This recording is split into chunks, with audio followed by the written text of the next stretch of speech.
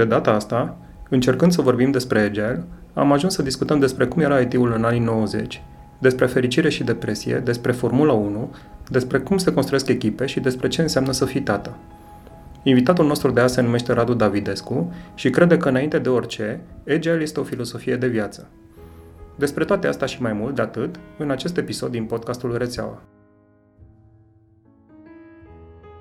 Bine ați venit la un nou episod al podcastului Rețeaua, un proiect prin care spunem poveștile eroilor nevăzuți a industriei de IT din România.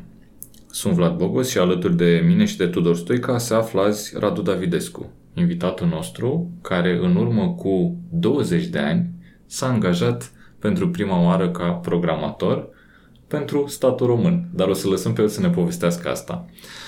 Hai să începem un pic cu propria ta descriere de pe toate mediile sociale pe care le-am găsit. Da.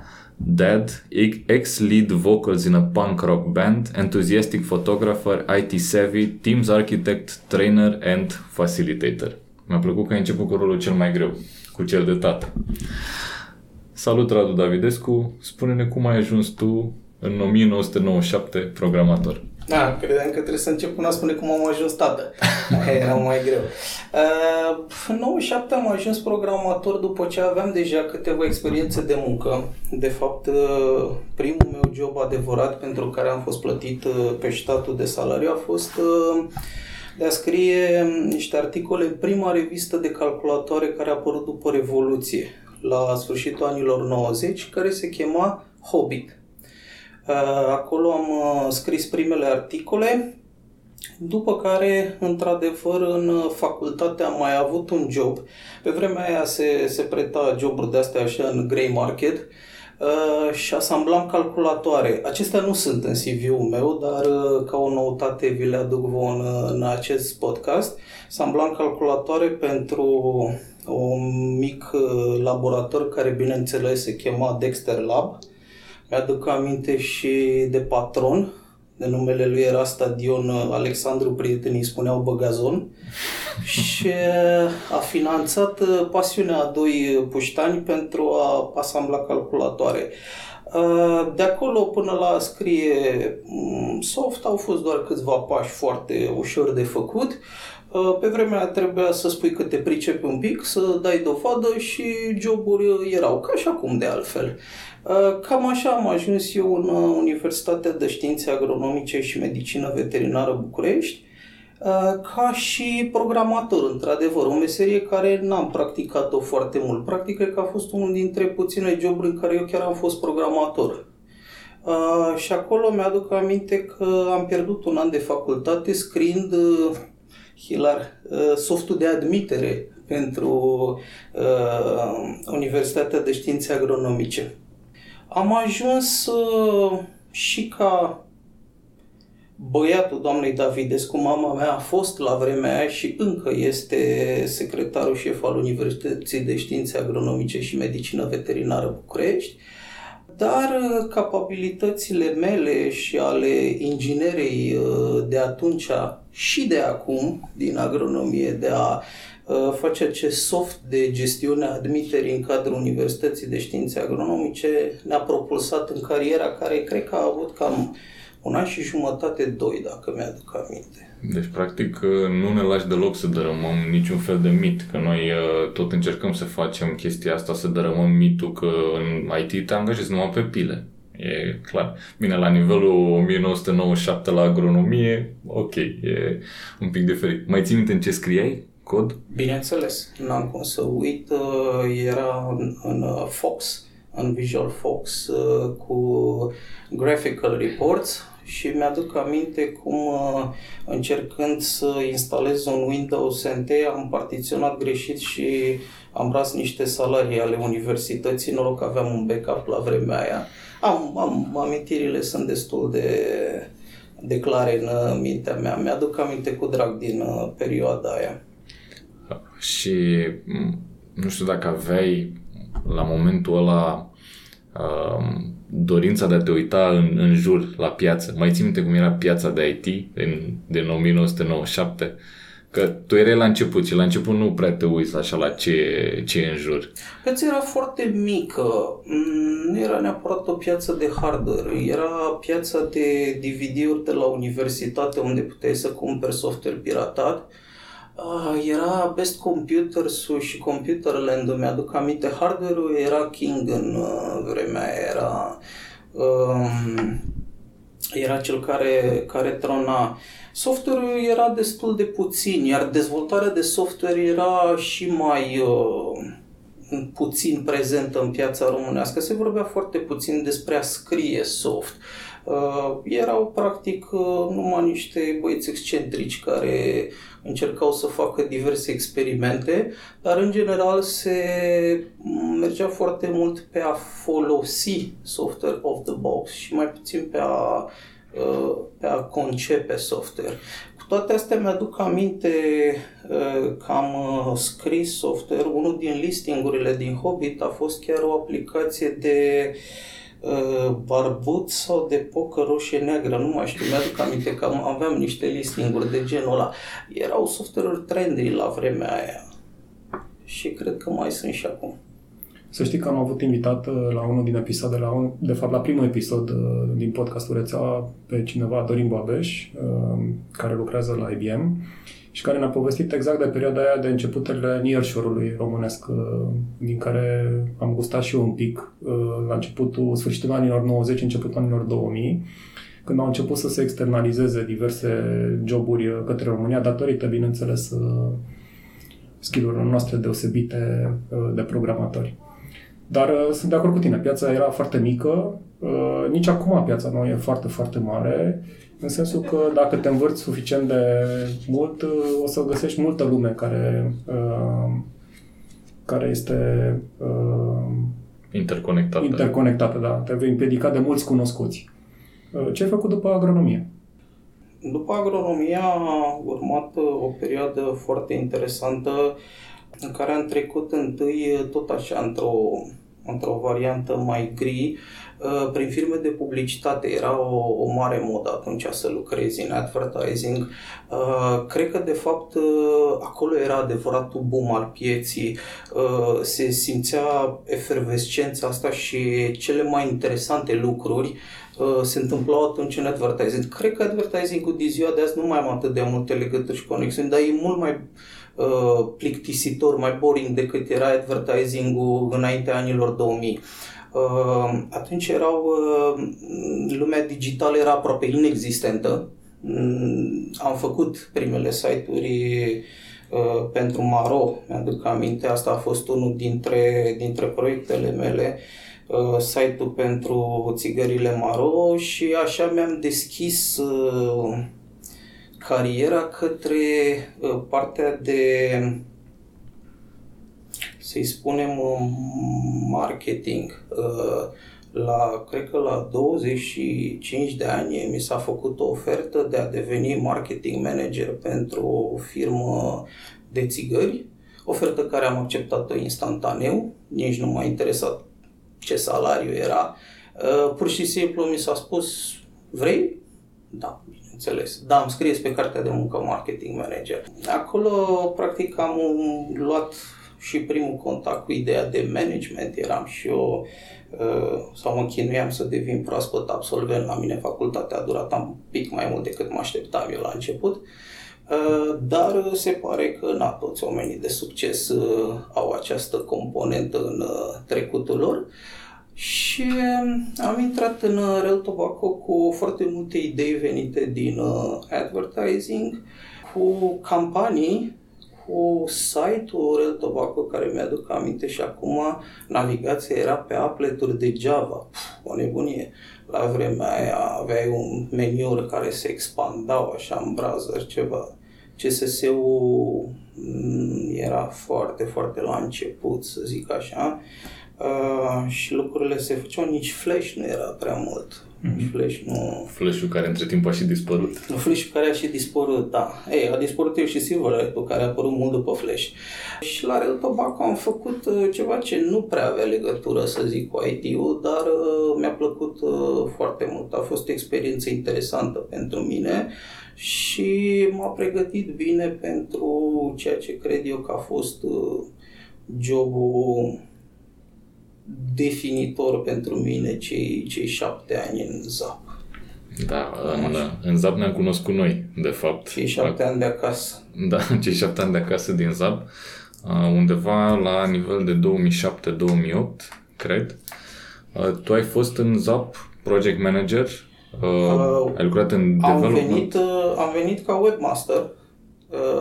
Eu am făcut practic primul portal mobil din România. Sunt destul de convins de chestia asta, că la vremea aia Dialogul și Cosmotele nu prea aveau web, Conexul, da. Și Cosmotele, nu a apărut ulterior, nu prea aveau web browsere.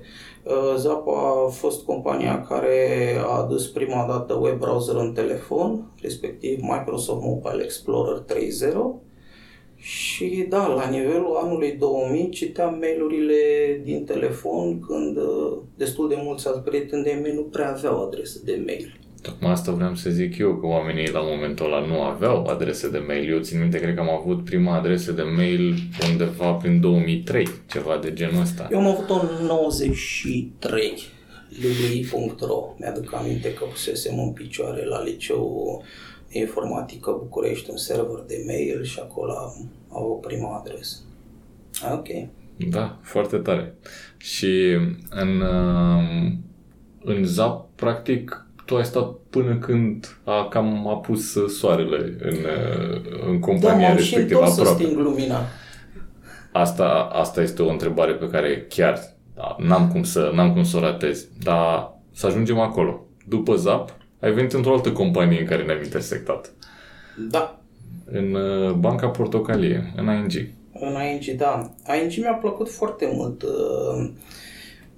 Mi-a plăcut ideea lor. Eram un client mulțumit ING.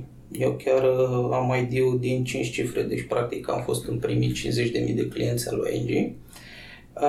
Și mi-aduc aminte că înainte să fiu angajat ING am fost client ING și mi s-a părut foarte ok toată interacțiunea asta, fără ghișeu, fără stresuri, fără cozi, fără multe lucruri care nu îmi plăceau la celelalte bănci. Și mi-am dorit să ajung în ING. A fost destul de greu în momentul în care am simțit că am spus cam tot ce aveam de spus în ZAP și că am crescut destule echipe acolo și am mutat mulți acolo. Am zis gata, vreau să plec, sunt 7 ani de zile, mi-ajunge, vreau să încerc și altceva. Și fiind un client mulțumit de ING, am vrut să ajung la ING. Am ajuns greu. Nu credeam că o să mă ia ING-ul. Noroc cu o altă cunoștință comună și un amic al nostru foarte bun, Cătălin Vasile. El a mai luat CV-ul meu și l-a mai dat odată, pentru că pe filiera tradițională nu prea îmi făceam loc. Așa, și am poposit direct pe masa HR-ului, care m-a chemat la un interviu, pe care mi-a făcut o ofertă, cred că după vreo 2 sau 3 luni, oricum îmi luasem seama, nu mai credeam că o să ajung în ING.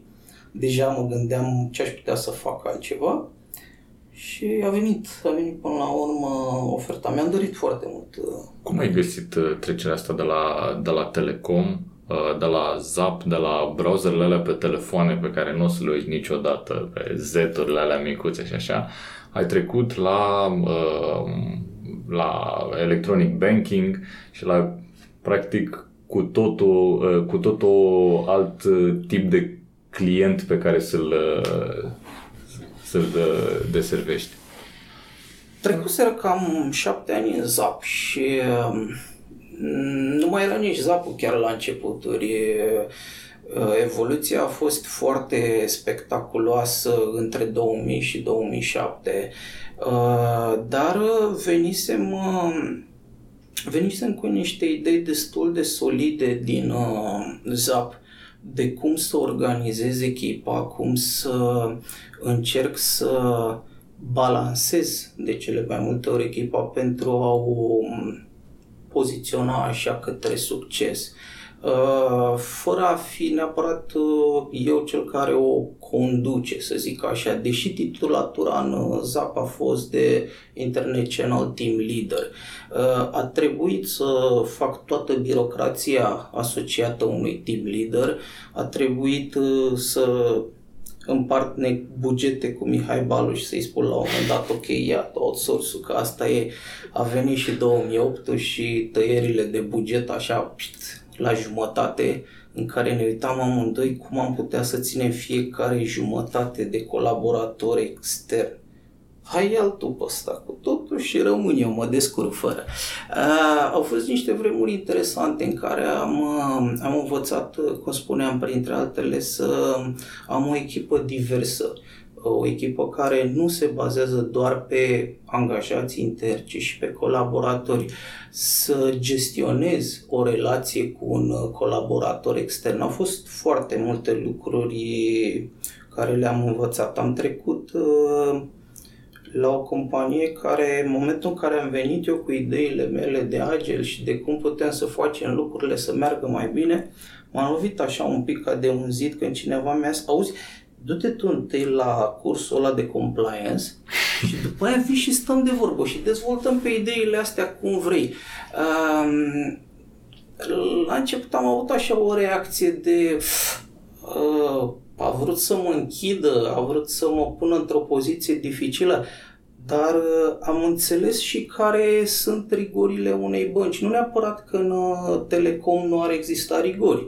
Sunt foarte multe rigori și în telecom, și legislative, și de organizare, dar principiul de segregare al băncii nu-l aveam în telecom. În telecom, inginerii aveau acces la absolut orice, pentru că nu puteai să iei minutele unui client, nu exista și atunci era această încredere totală. Practic, cel puțin pe vremea aia, că în zilele noastre lucrurile s-au mai schimbat. S-au mai schimbat, da. ZAP era foarte eficient tocmai pentru că avea această încredere în inginerii lor și faptul că deși DevOps-ul nu exista pe vremea aia, în ZAP exista, nu era nicio problemă. Dar nu se numea DevOps. Nu se numea DevOps, noi găsisem un nume, la fel cum făceam mai mult sau mai puțin Scrum fără să știm că se cheamă Scrum. Tocmai asta m-a atras la un moment dat. Hai să văd și eu cum se cheamă chestia asta care o facem, că trebuie să aibă un nume. Da. Și acolo, într-adevăr, ZAP-ul, tocmai pentru că nu aveau foarte multe manuale sau nu aveau foarte multe manuale de import, lăsau oamenilor și echipelor capacitatea de auto-organizare și ieșeau lucruri extraordinar de interesante. În alte părți, exact aceste restricții, aceste manuale care vin de la început ca best practice, pot să ajungă să fie cele mai mari bariere împotriva dezvoltării procesului în companie, împotriva fluidizării lui. E ceva ce ai tot spus, ai tot menționat, am văzut și pe profilele tale de LinkedIn și de Facebook. Ești construiești echipe. Ce înseamnă să construiești o echipă? Care e secretul succesului în construcție de echipe? Asta, ca să fiu întreb din pur interes, pentru că e și una din pasiunile mele de construcție de echipe. Ce înseamnă pentru tine a construi echipe? Cred că dacă aș deține un astfel de secret acum, aș da podcasturi pe Wall Street Journal. Cred că nimeni nu are un secret. Marele secret care este de luat în considerare este acela de a pleca de acolo unde ești. Este unul și din principiile de bază ale Kanbanului. Start with what you know and what you do now. Adică pleacă de acolo de unde ești acum și cu ceea ce știi. În cadrul echipelor este un principiu extraordinar. Dacă în business pur te poți baza pe o valoare viitoare a unui produs, a unei afaceri, a unui ciclu de dezvoltare, la echipă, în general, trebuie să te uiți foarte atent la ceea ce ai în momentul de față. Și cred că asta am făcut eu de cele mai multe ori forțat, fără să îmi dau seama că e un mare avantaj, poate, în timp. Când e vorba de oameni, e mai bine să visezi mai puțin în viitor și să te concentrezi foarte mult pe prezent. Să vezi exact care sunt relațiile actuale, ce poți să faci mai bine pentru ei acum. Nu mâine, nu peste o lună, nu peste un an. Și să lucrezi cât de mult poți, iterativ și incremental. Cele două pietre de bază ale proceselor agile, iterativ și incremental, stau inclusiv la baza construirii unor echipe minunate. De multe ori și norocul poate să joace un rol destul de important. Ai zis cuvântul magic. Cred că o să citesc dintr-un prieten. Știi, în viață trebuie să ai și un pic de noroc. Da, ai mai zis o chestie care mi-a atras mie atenția. Tot ai zis despre o echipă care să aibă succes.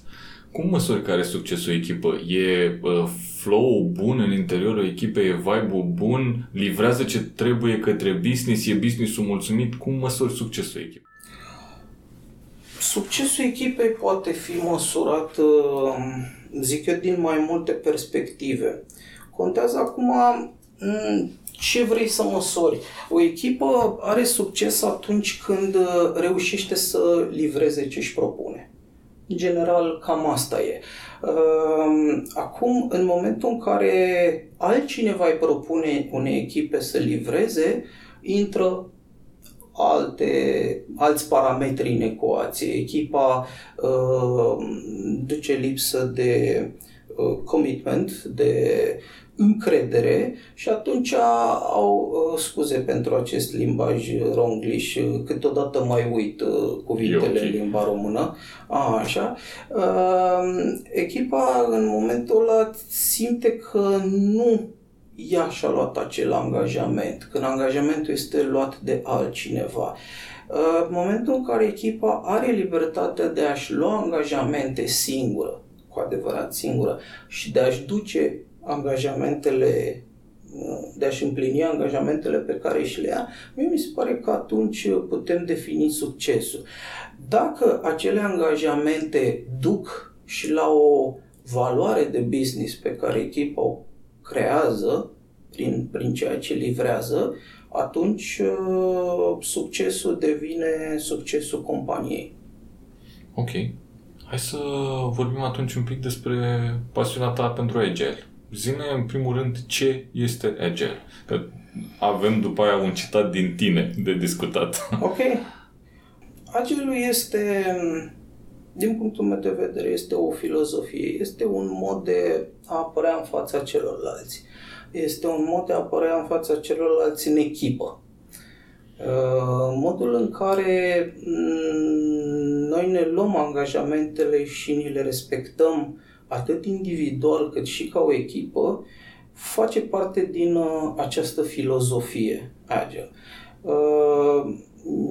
Agile este o abstracție, este, dacă vreți vă spun istoria, nu știu dacă o știți sau nu o știți, este o încercare a mai multor programatori, oameni de IT deosebiți, de a-și promova propriile cadre de lucru. Ei s-au întâlnit în Utah, erau 17 la număr, acum aproape 17 ani, și au zis, ok, hai să ne unim forțele.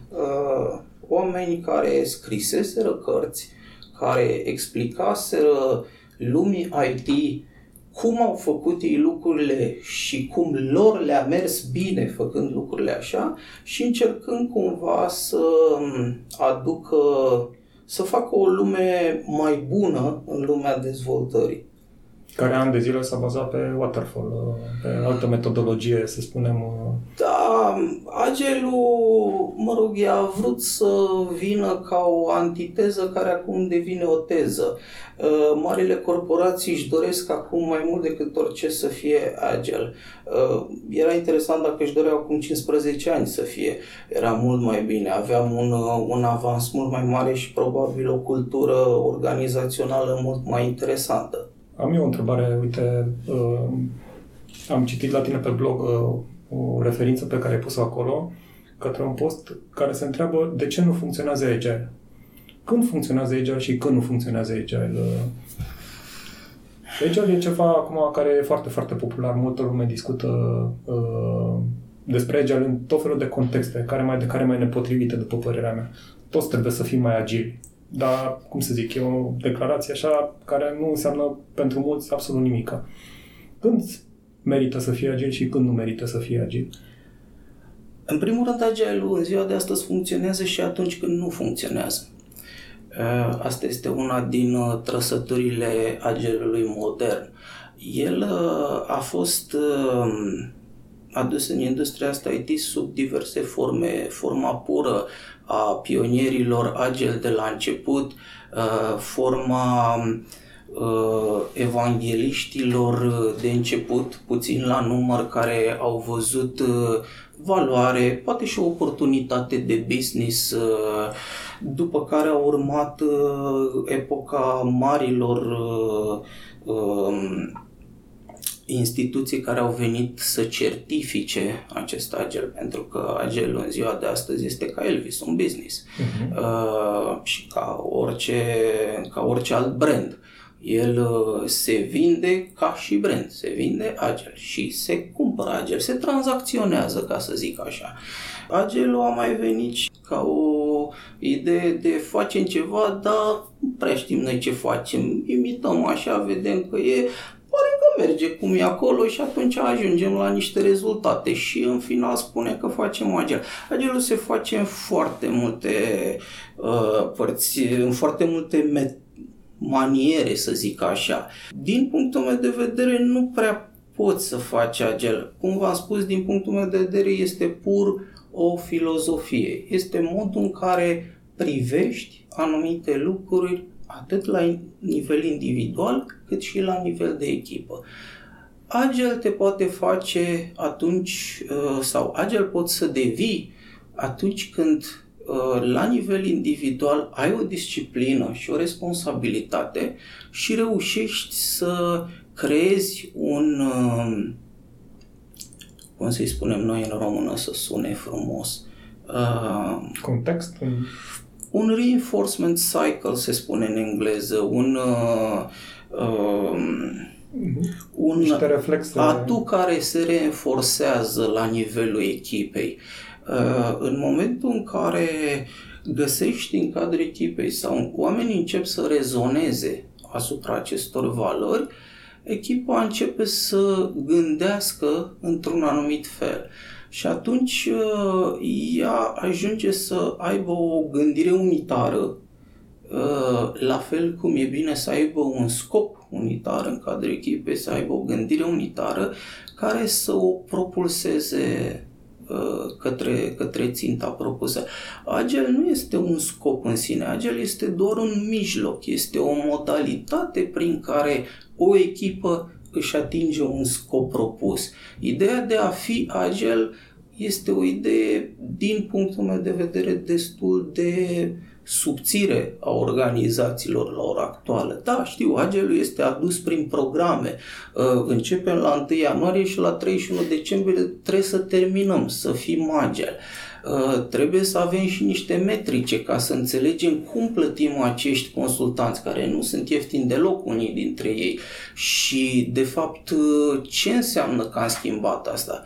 Nu știu, din punctul meu de vedere este foarte simplu. Uitați-vă la ce trebuia să faceți de fapt ca organizații.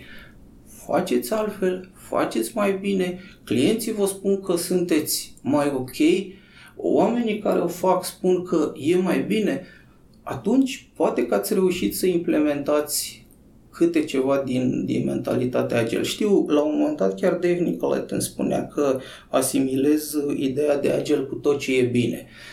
Sunt și alte cadre de lucru care reușesc să aducă rezultate foarte solide în lumea de afaceri și în calitate de consultant n-am fost niciodată în poziția în care să spun e Agile pentru că Agile este tot ce e mai bun. Nu. ITIL-ul a trimis oamenii pe lună cu o rachetă și i-a adus pe pământ cu o rachetă stricată. Ideea de Plan B este ideală, numai că în ziua de astăzi și la ritmul schimbărilor care le avem, nu prea mai avem timpul și banii necesari să facem lucrurile așa cum se făceau acum 25 de ani, când estimările se dădeau în man-month. Da, uite, mi-am adus aminte de un alt punct în care ne-am intersectat noi. Când lucram în ING, tu nu mai erai deja în ING și am fost la un workshop de o zi, am făcut Apollo 13. Apollo 13 Anitil Case Study, în care ne împărțeam în două echipe și era o simulare. Primeam situația reală de pe Apollo și deciziile pe care le luam influențau outcome-ul. Și țin minte că au fost două echipe, una condusă de mine și una condusă de un coleg. Și a mea a ratat complet obiectivul, deci am crash and burn grav, țin minte și acum. Dar a fost foarte, foarte fain. Eu n-am mai văzut chestia aia făcută la noi. Nu știu, mai face cineva în ziua de azi? Agile Apollo 13, ITIL Case Study? Red Z Consulting, din câte știu, era compania care la vremea aia livra acest training și avea exclusivitate pe România pentru acest training. Eu am fost cooptat ca și co-trainer, am făcut trainingul de a livra acest training. Nu sunt ITIL expert, dar am fost ajutor de trainee în a livra acel training. Tocmai asta, cum spuneam, nu știu dacă e o idee foarte bună să încerci să conduci un call center agile. Nu, ITSM-ul este foarte bun în anumite principii, unde lucrurile sunt foarte predictibile sau au un grad de predictibilitate suficient de mare, mergi pe procese care îți aduc o standardizare cât mai mare. În momentul în care ai ajuns să faci software development și știi conștient că te duci către complexitate și către necunoscut, atunci empirismul te ajută. Da? Scrum-ul este descris ca o metodă empirică de lucru. Tu ai lucrat foarte mult ai lucrat, de fapt, numai în România, cu echipe de români. Cum găsești schimbarea asta de mentalitate? Că tot ziceai că Agile e o filozofie a românilor de a își asuma o misiune și de a lucra împreună. Că eu mă lovesc tot timpul de chestia asta, nu reușim să ne asociem să facem nimic. De fapt, noi ca nație. În primul rând, am lucrat doar în România, dar n-am lucrat doar cu echipe de români. În al doilea rând, ideea de Agile nu este doar în România și în al treilea rând, Agile-ul când nu ne iese că suntem români. Vorbeam la un moment dat cu Andreea Paciolo la o conferință și spuneam, auzi mă, nu știu cum sunteți voi în Italia, dar eu aici mă lupt cu mai bine de 12 ani de sistem educațional în care copiii ăștia sunt învățați să fie cei mai buni din clasă, nu să fie clasa lor cea mai bună din școală. Și lumea stă liniște că și în Italia e același lucru. Deci ideea de individualitate în sistemul educațional care se perpetuează după aia în liceu, în facultate, să zic așa, ajunge să intre într-un conflict de puncte de vedere cu ceea ce înseamnă Agile-ul și Scrum-ul, în care tu vii într-o echipă și preocuparea ta trebuie să fie cum să-ți ajuți ceilalți membri ai echipei să reușească. Pentru că atunci când toți fac chestia asta, tu te simți în siguranță că toți ceilalți te vor ajuta și te ajută, te susțin, la fel și tu vii și îi susții pe ceilalți. E o forță și, o să zic așa, un motor foarte mare care se naște din încrederea asta, generată de a lucra cu adevărat împreună în echipă. Într-adevăr, reticențe există.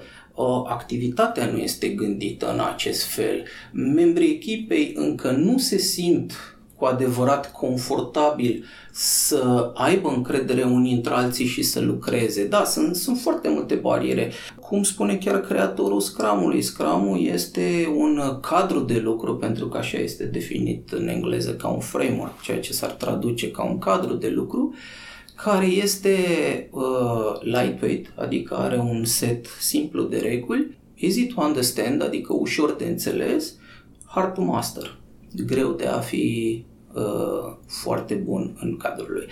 De asta, de cele mai multe ori când prezint Scrum-ul noilor echipe, eu îl introduc în paradigma de șah. La fel ca și șahul, Scrum-ul este un joc relativ simplu. Trebuie să-ți însușești regulile jocului, astfel încât în momentul în care joci, mai ales că șahul joci doar în doi, dar Scrum-ul se joacă într-o echipă un pic mai mare. Dacă membrii echipei nu cunosc regulile jocului, atunci ei nu mai joacă același joc. Este foarte clar. Dar în momentul în care încep să-l joace, încep să-l descopere, de fapt. Ideea este că foarte multe organizații, prin certificările care le dau și programele sau ideile de a dezvolta, ajung în a spune: știi, de fapt eu te trainuiesc și o să ieși de aici de la mine direct maestru internațional în șah.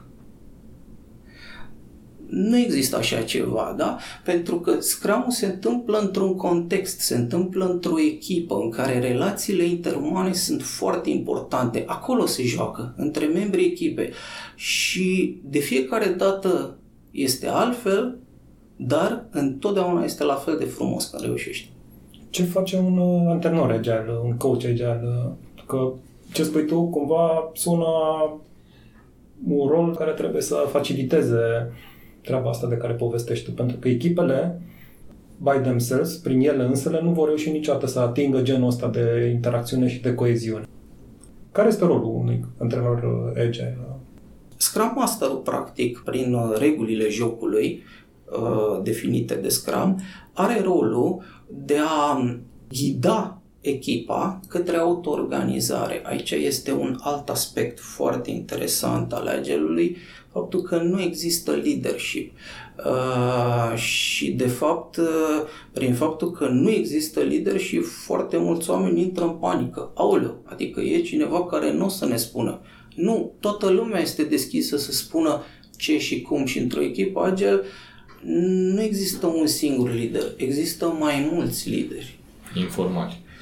Da, există mai mulți lideri informali, există membri care preiau inițiativa atunci când simt că pot și pot să ducă mai departe echipa. Da? Mi-aduc aminte la imens când venea finalul sprintului, că aveam un inginer care el era cu testare, el devenea practic liderul echipei. Începea, era singur împreună cu mulți dezvoltatori și spre finalul sprintului era singur peste niște dezvoltatori. Haideți, puneți în UAT, trebuie să terminăm, dacă nu le dăm testate, le ducem degeaba la demo. Și crea o presiune în interiorul echipei. Genul ăsta de interacțiuni sunt foarte importante. În cadrul Scrum-ului nu există roluri bine definite, există doar roluri de developer. Toată lumea lucrează la dezvoltarea unui produs. Poate să lucreze din perspectiva unui business analyst în a face lucrurile cât mai clare și a le explica celorlalți membri ai echipei. Poate să lucreze din perspectiva unui UX designer care să spună oare cum ar fi experiența clientului cea mai bună și să deseneze eventual și interfețe atunci când aplicațiile au nevoie și de interfețe. Să lucreze din perspectiva unui dezvoltator, a unui tester și așa mai departe. Toate rolurile astea vin și formează un tot în cadrul acestei echipe Scrum, care are o dinamică aparte. Ea are o țintă în față pe care își dorește foarte mult să o livreze și este ghidată exact de această dorință de a ajunge la țintă. Scrum oferă doar cadru de a lucra în acest stil. Ziceai tu de zona asta de educație, că din școală suntem învățați să fim foarte competitivi, tu să fii cel mai bun, să fii primul din clasă și așa mai departe. La un moment dat am văzut că ai făcut niște voluntariat la un liceu în București, în care l-ai ținut un workshop. Poate ne povestești un pic despre cum ai simțit tu energia unor liceeni față în față cu niște concepte din astea. Jumate din liceenii sunt acum prin Silicon Valley. Am avut mai multe sesiuni, cred că voi ați dat doar de a doua, mi-aduc aminte din ce mi-ați prezentat scriptul, dar am avut mai multe. Nu am avut atât de multă vizibilitate. Tudor Vianu este liceul pe care l-am absolvit eu în perioada normală, nu ca facultatea. Și am încercat cumva să-i dau înapoi ceva. Și cum știam să fac asta, am găsit deschidere de fiecare dată, indiferent cine a fost director, pentru că am făcut acest exercițiu cu diversi directori și toți au zis da, bineînțeles. Cred că ar fi un exercițiu foarte frumos pentru elevii liceului. Mi-au dat clasa de olimpici la informatică, ca să înțelegeți. Am văzut de fapt ce diferență de generație era și cum puneau problema și spuneau, wow, de ce n-am putea să avem toate orele în stilul ăsta, cu multe întrebări, cu multă practică. Le-a plăcut și au plecat cu amintiri interesante. Nu știu cât le-a ajutat, unii dintre ei mi-au spus că le-a fost de mare ajutor pe mai târziu, pentru că prima generație mi se pare că acum termină chiar și facultatea, dacă nu mă înșel. Da, n-am reușit să fac prea multe, poate că ar fi trebuit să fiu mai constant.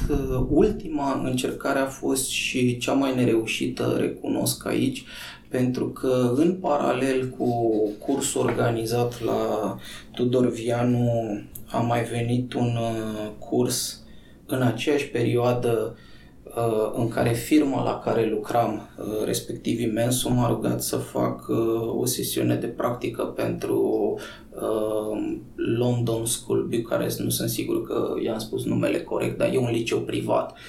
Așa. Și copiii de acolo au fost încântați de sesiunea de practică care au avut-o învățând Agile. Da, nu știu să vă spun exact ce se mai întâmplă în Politehnică, dar pot să vă spun din practică, îi văd pe absolvenții de Politehnică care ajung în diversele echipe software că au cunoștințele tehnice foarte bune de a dezvolta cod, dar nu au o disciplină individuală bună, de practică, de bune practici și cu atât mai puțin o disciplină colectivă. În educație, cred că ar fi în continuare loc de a învăța mai mult partea de proces, da? Nu atât partea de tehnici, de algoritmică. Avem studenți care vin foarte bine pregătiți în partea de algoritmică, dar care suferă destul de mult la partea de a avea o disciplină de proces în dezvoltarea de software. Și cum am putea să conectăm lumile astea două, care sunt destul de greu de conectat? Adică, sigur, există oameni care fac ca tine, care se duc, fac diverse lucruri față de liceu din care au venit sau față de filiera de învățământ din care au venit, dar totuși structural cum s-ar putea face așa ceva? Păi nu știu, dar eu nu știu cum mai e facultatea în ziua de astăzi, dar mi-aduc aminte cum era pe vremea mea. Începeam studiul la o materie prin septembrie, știind că avem un singur examen în mai. Cam cum sună chestia asta. Față de alte facultăți în care din 2 în 2 săptămâni ai de predat câte ceva. Un mic increment prin care să arăți că ți-ai însușit un pic bucata de materie din din acel studiu, să zic așa, și incremental livrezi ceva. Examenul de final de an ajunge să fie o formalitate, zic eu. Nu spun, în perioada în care eu eram în facultate, eram foarte încântat de acest waterfall. Cum probabil și acum sunt foarte mulți programatori. Peste un an trebuie să livrăm, nicio problemă. Ne vedem. Când mai avem 3 luni, ne apucăm de treabă, că știm noi cam cât ne ia să facem. Exact această abordare, să zic așa, această mentalitate este combătută de Scrum. De asta avem iterațiile, de asta avem daily-urile, exact pentru a reintroduce această disciplină. Și că lumea rămâne cuplată. Exact. De cele mai multe ori le spun echipelor următoarele. Să știți că Scrum-ul nu este un cadru care vă va rezolva problemele. Este un cadru care vă va arăta și mai pregnant problemele care le aveți. Este o oglindă. De asta, la un moment dat, unor echipele este atât de greu să facă Scrum, pentru că e foarte greu să se privească în oglindă. E greu de tot. În momentul în care faci Scrum-ul ca la carte, trebuie să ai ceva stomac să vii în fiecare zi și să spui că nu faci nimic dacă chiar n-ai făcut nimic. Și n-am absolut nicio problemă cu asta într-o echipă, pentru că știu că la un moment dat va crea acele tensiuni care vor debloca. De ce nu faci, nimic? Păi nu pot, uite, sunt strâns sau nu știu, pur și simplu, nu știu cum să apuc problema asta. Când ținta este a întregii echipei, ori îl ajutăm pe omul ăla, ori îl lăsăm să plece. Da? E un mecanism de autocurățare, să zic așa, al echipei, dar e greu de acceptat. Hai să te întreb o chestie așa, să cotim foarte brusc. Tu ai auzit vreodată de un proiect rulat de statul român care să folosească o metodologie Agile? De curiozitate. Am încercat eu. Așa. Am încercat eu. Statul român și aici nu vreau să intru într-o zonă în care să par moralist. Statul român lucrează după niște legi. Și legile acelea trebuie respectate. În momentul în care într-un proiect documentația este un livrabil care se plătește, da? Atunci este absolut normal să te concentrezi și să lucrezi așa cum îți cere clientul. Dar asta nu înseamnă că după ce ai stat acele luni de zile în care ai negociat la greu transformarea caietului de sarcini într-o specificație și ai livrat o arhitectură de sistem, pe măsură ce începi să-l implementezi, poți să ai cu clientul întâlniri, chiar dacă nu-ți semnează peste livrabilul respectiv. Tu poți să-i arăți, uite, nu la 2 săptămâni, că poate e greu în proiectele guvernamentale, dar măcar o dată la o lună să ai o întâlnire, chiar dacă ea nu există, nu este oficială, în care să-i spui clientului, uite, suntem aici, avem 5 funcționalități care sunt gata din aplicația ta, vrei să le vezi, vrei să ne dai un feedback? Setează o relație de încredere între client și furnizorul de servicii. Și credeți-mă că clienții cu care am lucrat nu au spus nu. Guvernamentali. Da, instituții publice. Au acceptat să vadă produsul, chiar dacă știau că nu e un produs complet, chiar dacă știau, mai ales când le-am spus nu trebuie să semnați nimic. Da? Aveam doar întâlnirea de ședință regulată. Se făcea memo că ne-am întâlnit și am discutat. Dar aveau șansa să facă exact ceea ce se face în Scrum, inspect and adapt, să inspecteze un pic produsul și să încerce să-l adapteze. Și astfel au dat șansa echipei de dezvoltare să aibă mult mai puține surprize la momentul final al livrării. Se adună atât de mult risc în momentul în care rulezi un produs al cărui termen de livrare este 6 luni, care e un risc enorm și pentru echipa de dezvoltare și pentru cei care asigură proiectul, să le spunem project manager de dragul ideii, cât și pentru client în sine. Dacă echipa are capabilitatea tehnică pentru că e destul de greu și asta să duci o echipă să aibă capabilitatea tehnică să livreze iterativ și incremental. Dacă ai un dezvoltator de produs, un om de business care să știe să taie tortul felie cu felie și să-l dea către dezvoltatori să-l implementeze în funcționalități care să poată fi testate cap-coadă de un client, atunci face foarte mult sens să-l folosești. Și l-am văzut folosit.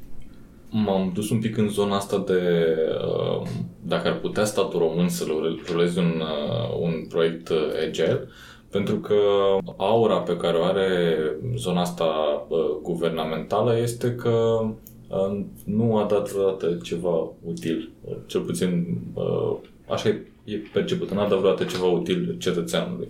Acum mai să te întreb foarte concret de industria de IT din România. Crezi că trebuie susținută în vreun fel de stat sau trebuie doar lăsată în pace să crească? E o pură speculație, nu știu ce să zic.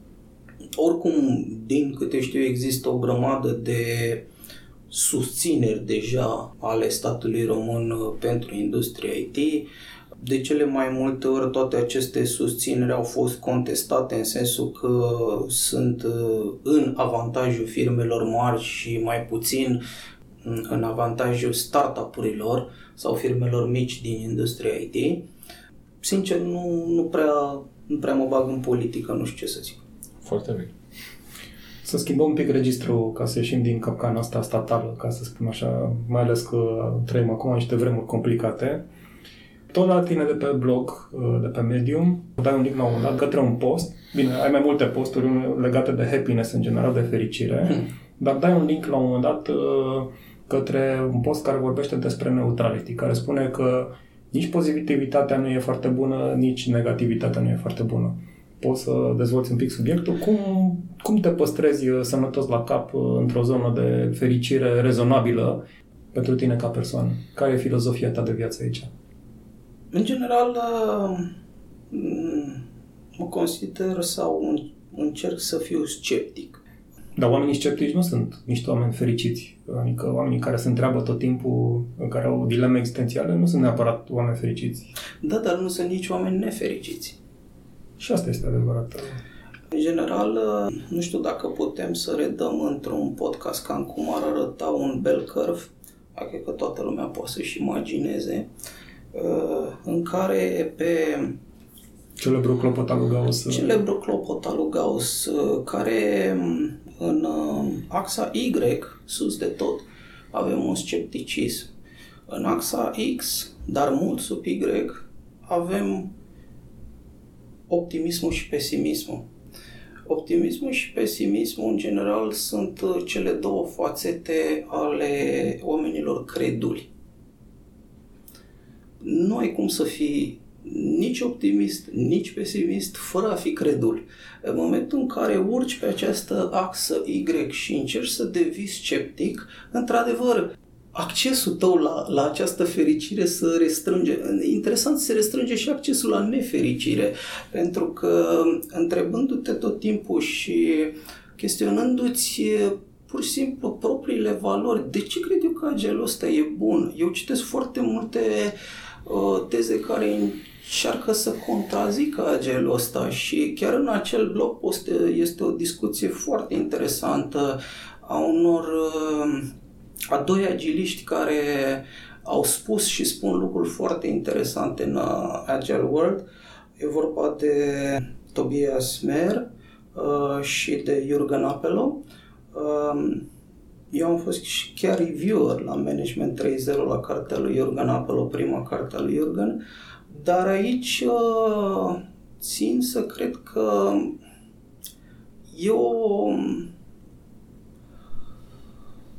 e destul de greu, practic, să faci această infuzie de fericire care în final să ducă la productivitate.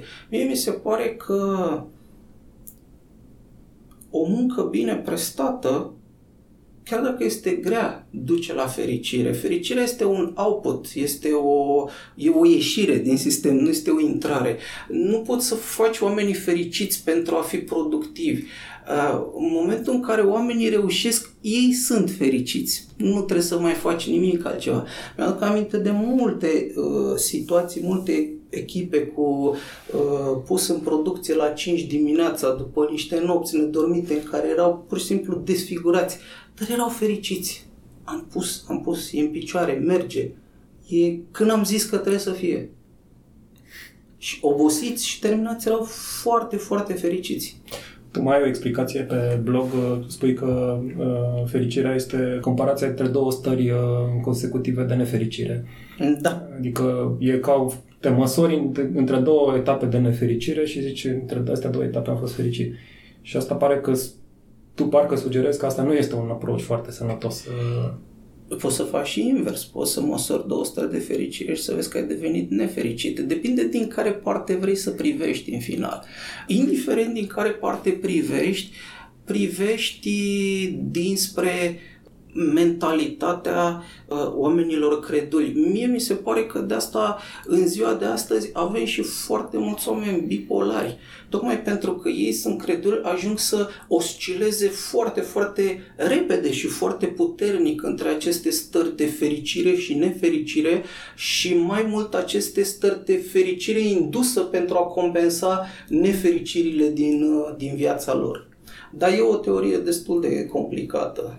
Deci neutralitatea este ceea ce căutăm și fericirea care vine natural, organic, din împlinirea profesională, să zicem, sau din împlinirea personală.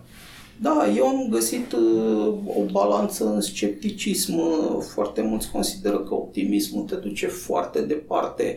Așa e, te duce departe până când ajunge să te dezamăgească foarte puternic. Și atunci, dintr-un optimism excesiv, ajungi să fii un pesimist excesiv. Cel puțin asupra unui punct. O să preiau subiectul de la Vlad care l-a documentat. Crezi că vreodată o inteligență artificială va fi fericită sau nefericită? Scrii despre domeniu și de aia te întrebăm. Și ce e o inteligență artificială? Nu scriu, citesc. E o diferență. Și nu citesc singur, citesc cu ajutorul botului meu, care îmi selectează singur articolele. De fapt, are și permisiunea mea de a le posta singur pe Twitter. Eu ajung să-mi citesc propriile articole privind inteligența artificială după ce le-am postat. Și ai un bot fericit sau ai un bot nefericit, botul tău? Poate explicăm un pic pentru lumea care nu știe ce la un bot. Am un bot care momentan lucrează gratis, ceea ce mă face pe mine puțin fericit. Am vrut să văd cum e să am și eu un bot, pentru că mă gândesc că o să prind totuși în viață momentul în care voi avea foarte mulți astfel de asistenți. Deja avem o grămadă de asistenți la îndemâna noastră. Mi se pare că nu știm să exploatăm la maxim. Și nu întotdeauna cele mai bune intenții, pentru că acum e o discuție foarte activă despre boții care influențează sentimentele sociale în mod artificial. Tot timpul am fost influențați de ceva. Problema este rata cu care suntem influențați. Despre asta este discuție. Eu aș vrea doar să confirm pentru înregistrare, pentru că oamenii care ne ascultă nu ne și văd, că Radu este în persoană aici, deci nu este n-a trimis un bot, pentru că l-am văzut bând apă de câteva ori și știm sigur că este chiar el în persoană. Un bot n-ar bea apă, exact. Nu știm exact care va fi viitoarea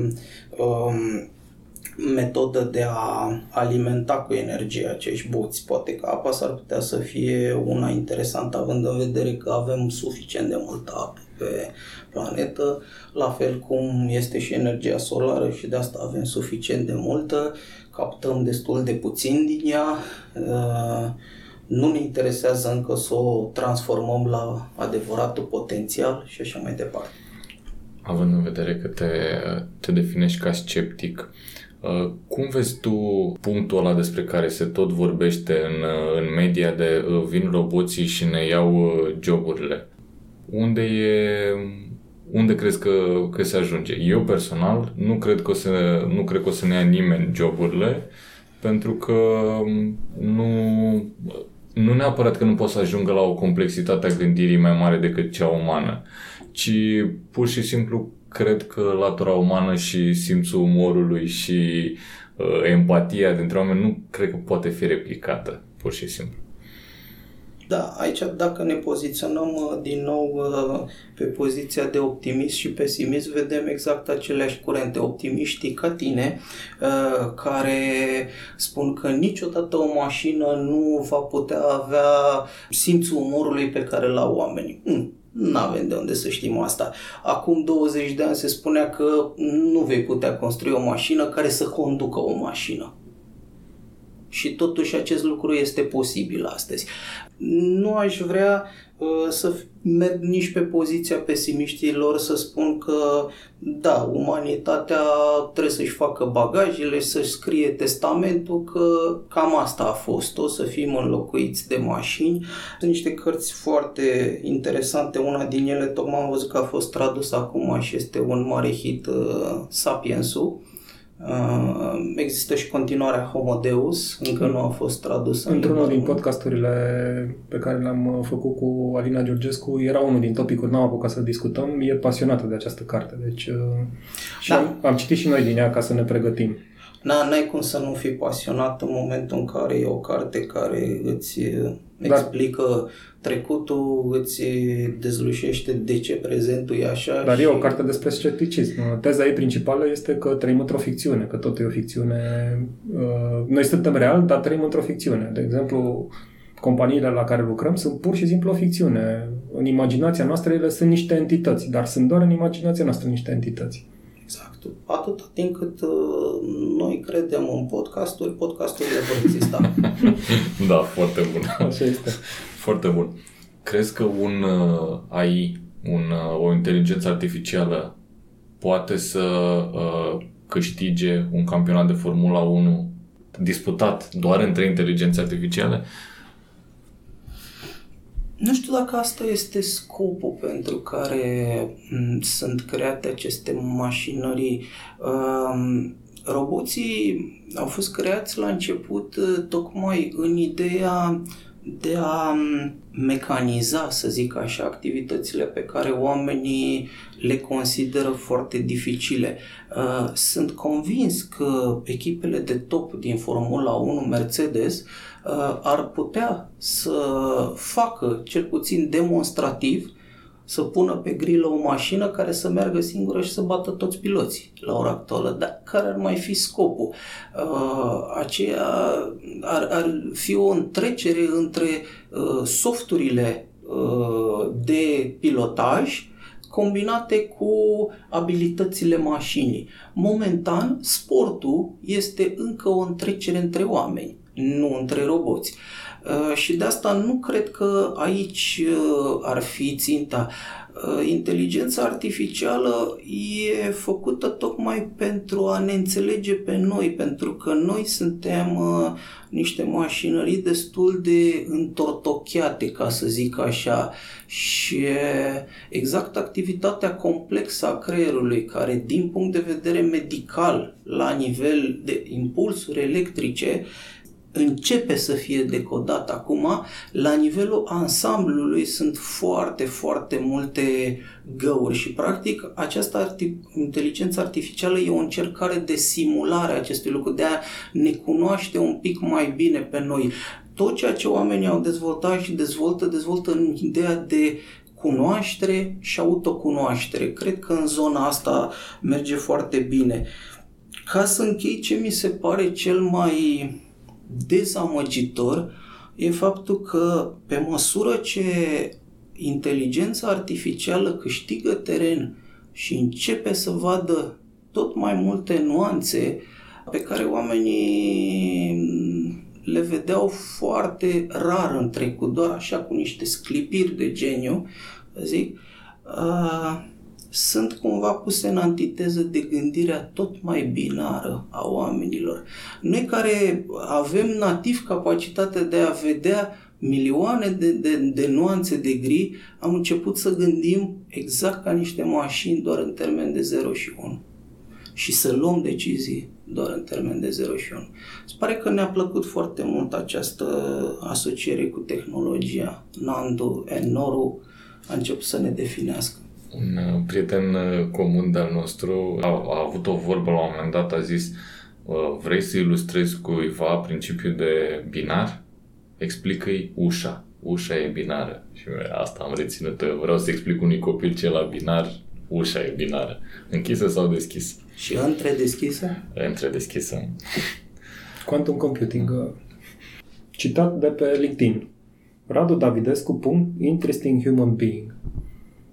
Ce ar fi făcut Radu Davidescu dacă n-ar fi fost Agile Coach, Kanban Master și alte astfel de lucruri?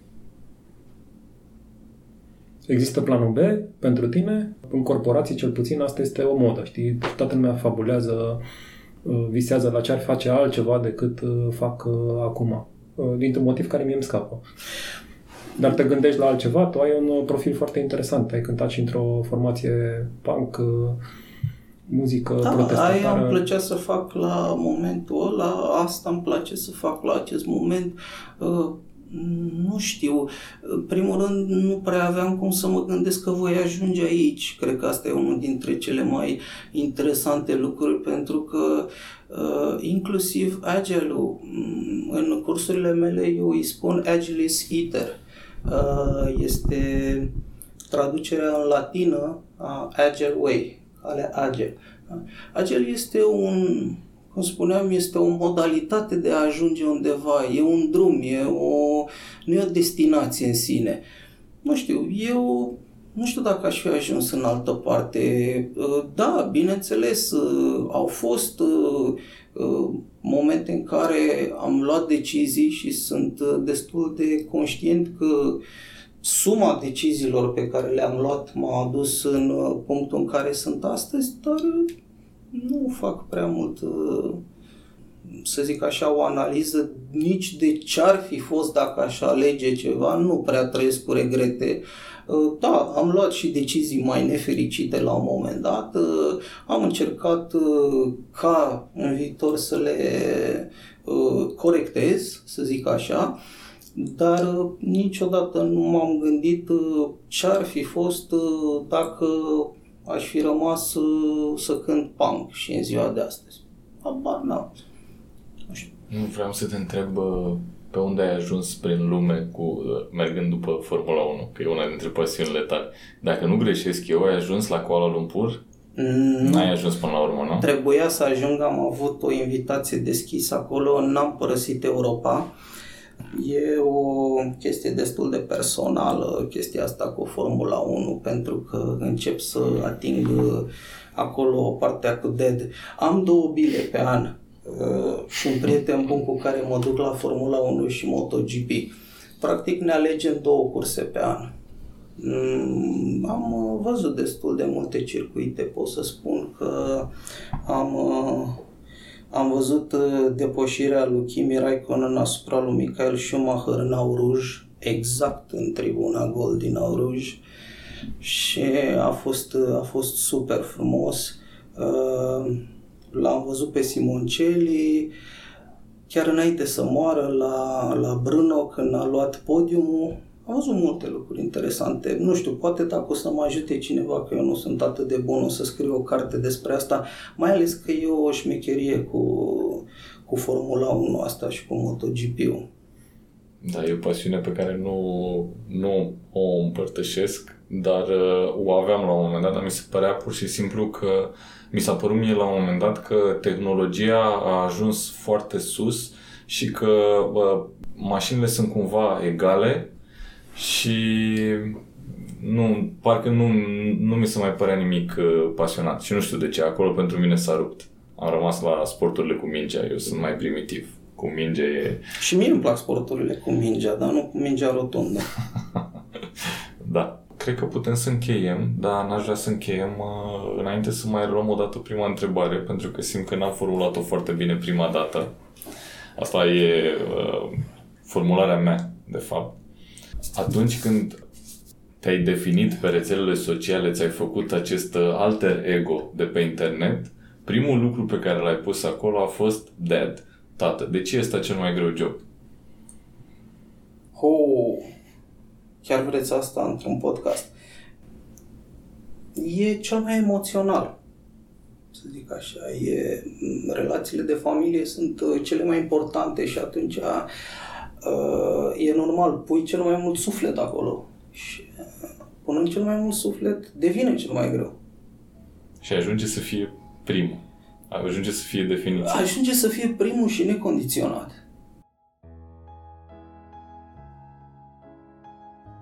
Ați ascultat un episod al podcastului Rețeaua, realizat de Vlad Bogos și de Tudor Stoica și produs de Anca Anghel. Ne puteți asculta în iTunes și Podbean căutând după cuvântul cheie Rețeaua și ne găsiți online la rețeaua.podbean.com și pe Facebook la facebook.com/podcast.rețeaua. Vă mulțumim și vă invităm să ascultați mai multe dintre episoadele podcastului nostru.